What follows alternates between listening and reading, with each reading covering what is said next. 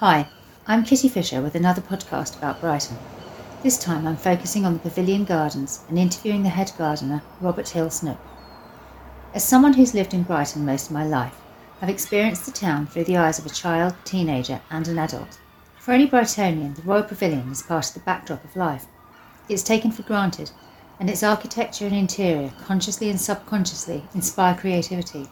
But writing this podcast has made me look at the Pavilion more closely, and I've started to appreciate what might be obvious to a non-local.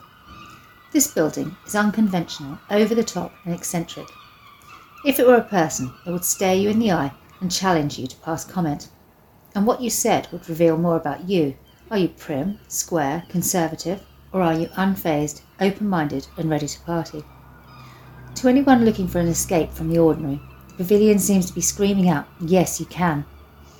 That's great. But the gardens surrounding the Pavilion are a different story. Where the Pavilion is brash and in your face, the gardens are subtle and calming. Like a tasteful frame, they enhance the onion domes and minarets of an opium-inspired romantic fantasy. The Pavilion Gardens are many things to the people who use the town. A place to meet friends, a picnic spot, somewhere to go for your lunch, or a cut-through on a journey to somewhere else. One thing that the recent lockdown has done has been to make people look at their surroundings more closely. With the shops shut and the crowds gone, it feels like the wig, false eyelashes and stilettos have come off, and what's underneath is really not that bad. In fact, it's better than that. It's gorgeous. But it's understandable that for many of us, the Pavilion Gardens are taken for granted. The original Regency design was intended to replicate nature. Many of the plants are native species, and the focus is on conserving and restoring the garden rather than introducing eye-catching novelties. Robert Hill Snook has been head gardener here for 25 years and is used to giving talks, sharing his wisdom with volunteers and nurturing the plants. For this podcast, I spoke to him about his role and found out just how much work goes into making this garden look as though it were just part of the English countryside. Although he was a brilliant interviewee, his wealth of knowledge about the garden left me with even more questions. What birds and plants can be seen? What species of trees are there? How were the plants chosen for the garden? And so on. There are a lot of amazing resources online, and probably even more in the Pavilion itself. So I'm just going to describe the garden and share the interview here, as there's no point in me reproducing the existing information. The interview was recorded in the gardener's office on Church Road. This means that there are quite a lot of background traffic noises, but you can also hear birdsong and a few cheeky seagulls in the background. The garden wraps itself around the Royal Pavilion with clusters of shrubs positioned asymmetrically around the lawns. To the west, paths wind through the gently sloping grass areas, and shrubs and flowers border them in irregular naturalistic beds. There are also quite a few unusual trees, several with branches that form an umbrella-like canopy. Each month, different flowers are in bloom, and the pigeons and squirrels are glossy-coated and well-fed. But being a garden that's open to the public 24 hours a day in the centre of a city brings its own problems. No doubt it would be easy to put up fences and lock the gates at night, but as Robert said in the interview, whilst this is a fully restored Regency garden, its role is constantly evolving to serve the needs of the people who visit. The mental health benefits of the garden need to be considered too. What you experience here that can't be captured in a podcast or an interview are the instantly calming smells of the plants and a sense of escape from traffic noise and pollution. So I'm very grateful to Robert for taking the time to tell me about the garden, and I'd like to apologise in advance for the traffic noises, which were a result of social distancing because we needed to record with the doors open. I've edited them out wherever possible. So here's the interview. If you enjoyed listening, please tell your friends, give a positive review, or buy me a coffee using the link in the notes. Thank you for listening. The sign in the garden says that it's based on the Regency design, the original design. Maybe you can tell me a bit about that. Yes. This is the only fully restored Regency garden of this period left in the country.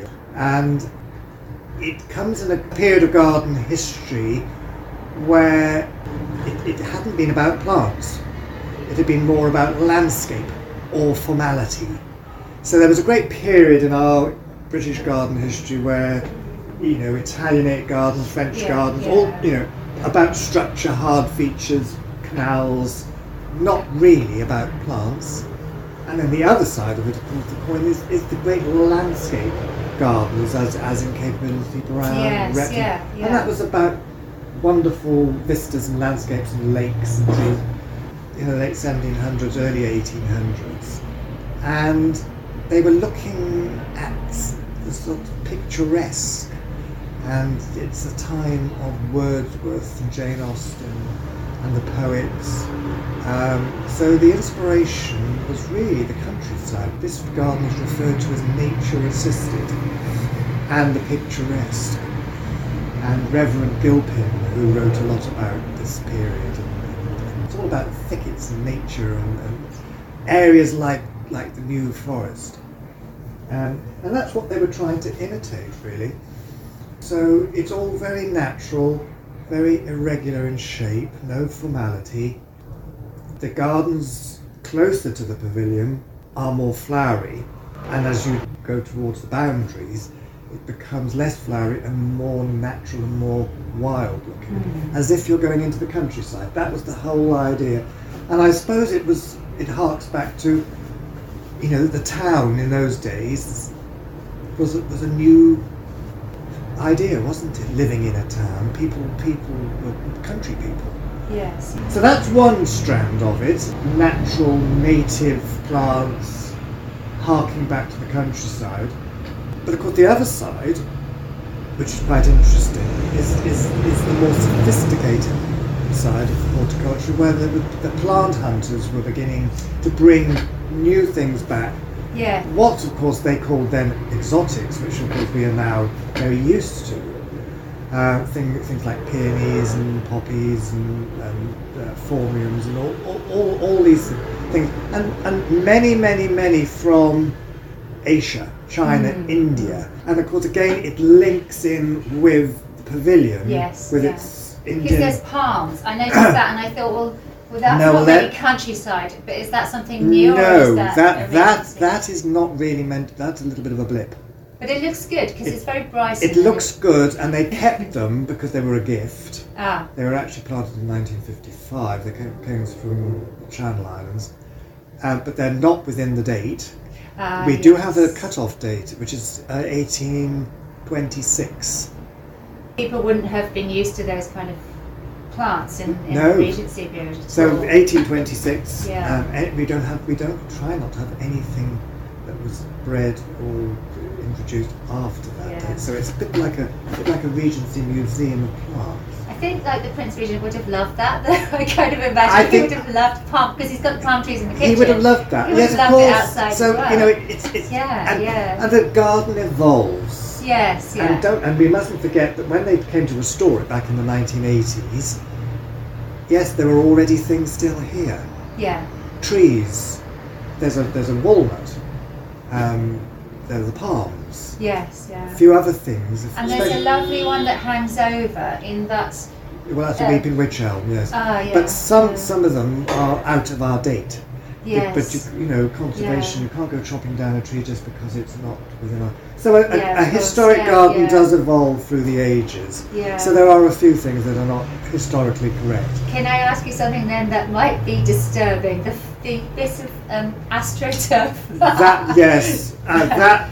And you see, one mustn't forget that this is a very popular destination. It's worn really well, hasn't it? I mean, it's a case of perhaps not necessarily having the right facilities. It's in the last 10 years that we have an increase in all the foreign students, and they come in great groups. And there's nowhere inside for them to wait, so it's all these groups of times slotted. Oh, of course, they're waiting to go to the pavilion. Where do they wait? Yeah. They've got to And sit somewhere. that when it was grass, that is where they all waited. That was where they were directed to go, and the grass just looked so dreadful. Constantly, we turfed it, but it makes complete sense. And there were other options. We could have paved it against my real better judgment, because I would not, in an ideal world, I wouldn't have wanted that. But we thought, let's give AstroTurf a try. And I don't think it's going to be very long, but they've got to think of another way of sorting out the problem. Yes. At least it looks green and it serves its purpose, but Yeah. environmentally it's not good, and aesthetically I would not, but rather not have Yeah. it. It's actually, as far as AstroTurf goes, it looks quite natural. Well, I chose it's one a of the special better ones. one. Yeah. Because although it's been down there for quite a few years now. Yeah. It did have a bit of a thatch in it. It had a bit of a brown. It Yeah. looked quite, and of course, what's slightly incongruous is our grass is not over manic. It's some places it's more like meadow grass, and it's in keeping with the style of the garden. You've got a natural garden. You're not going to have very formal lined grass. The two don't go together. So the grass is kept longer, and in keeping with Regency times, it's kept longer, and the edges are not clipped. Yeah. Not like modern times where, and of course it's not to everybody's taste. People think it looks scruffy, and sometimes it does. But that's the historical correctness of it. I was wondering about the pathways as well, because obviously the pathways are tarmac and practical. Yes. What would they have been like in the Regency period? Would they have been sort of dusty? And there are these two wonderful aquatents inside the pavilion of about 1820, 26, 27. A few years after the first garden had been laid out. And you can see all these tracks. Yes, and there would have been a turning circle, exactly where the turning circle is now, and the carriages would have come in. Yes, it must have been amazing, yeah. And it's very accurate in that respect to how it would have been in George IV's day, in Prince Regent's day. I wanted to ask you about, I suppose, what kind of functions they have here. They have weddings, and I know that they're maybe inside the building, and maybe photographic sort of. Do you have people doing kind of photographic sessions and modelling and that sort of thing? A whole wedding our functions in the Red Room, in the pavilion, and a lot of photographs taken in the gardens of wedding parties. I mean, the pavilion is used for all sorts of the music room. They have a whole series of music events, talks, theatre.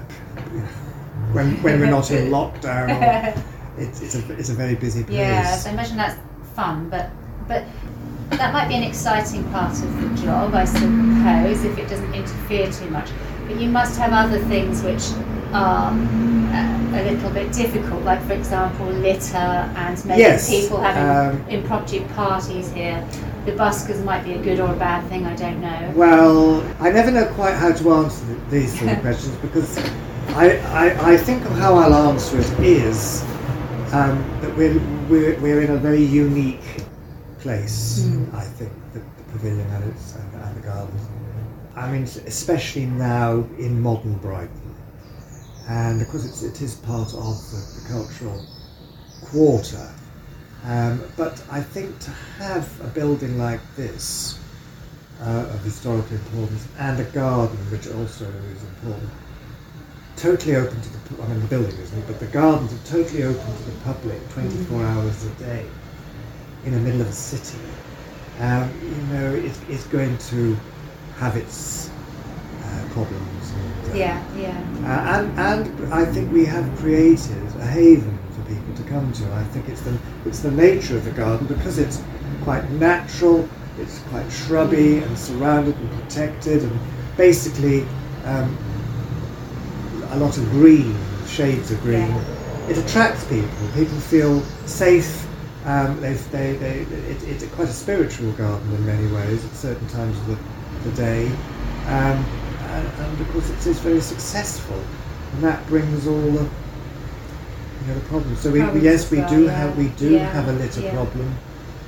We do have an overuse problem, and it just aren't the means to maintain it to the amount of people we have. Because I've seen lots of people feeding pigeons, feeding seagulls, feeding squirrels. And it's kind of lovely, because a lot of these people look like, obviously it's a free or very reasonable activity to feed some birds, and very calming. It's their back garden, really. But I mean, are the squirrels? Do they cause problems They to can, plants? yes, they do, and to the building. They Oh, do, okay, yes, they can. Yeah.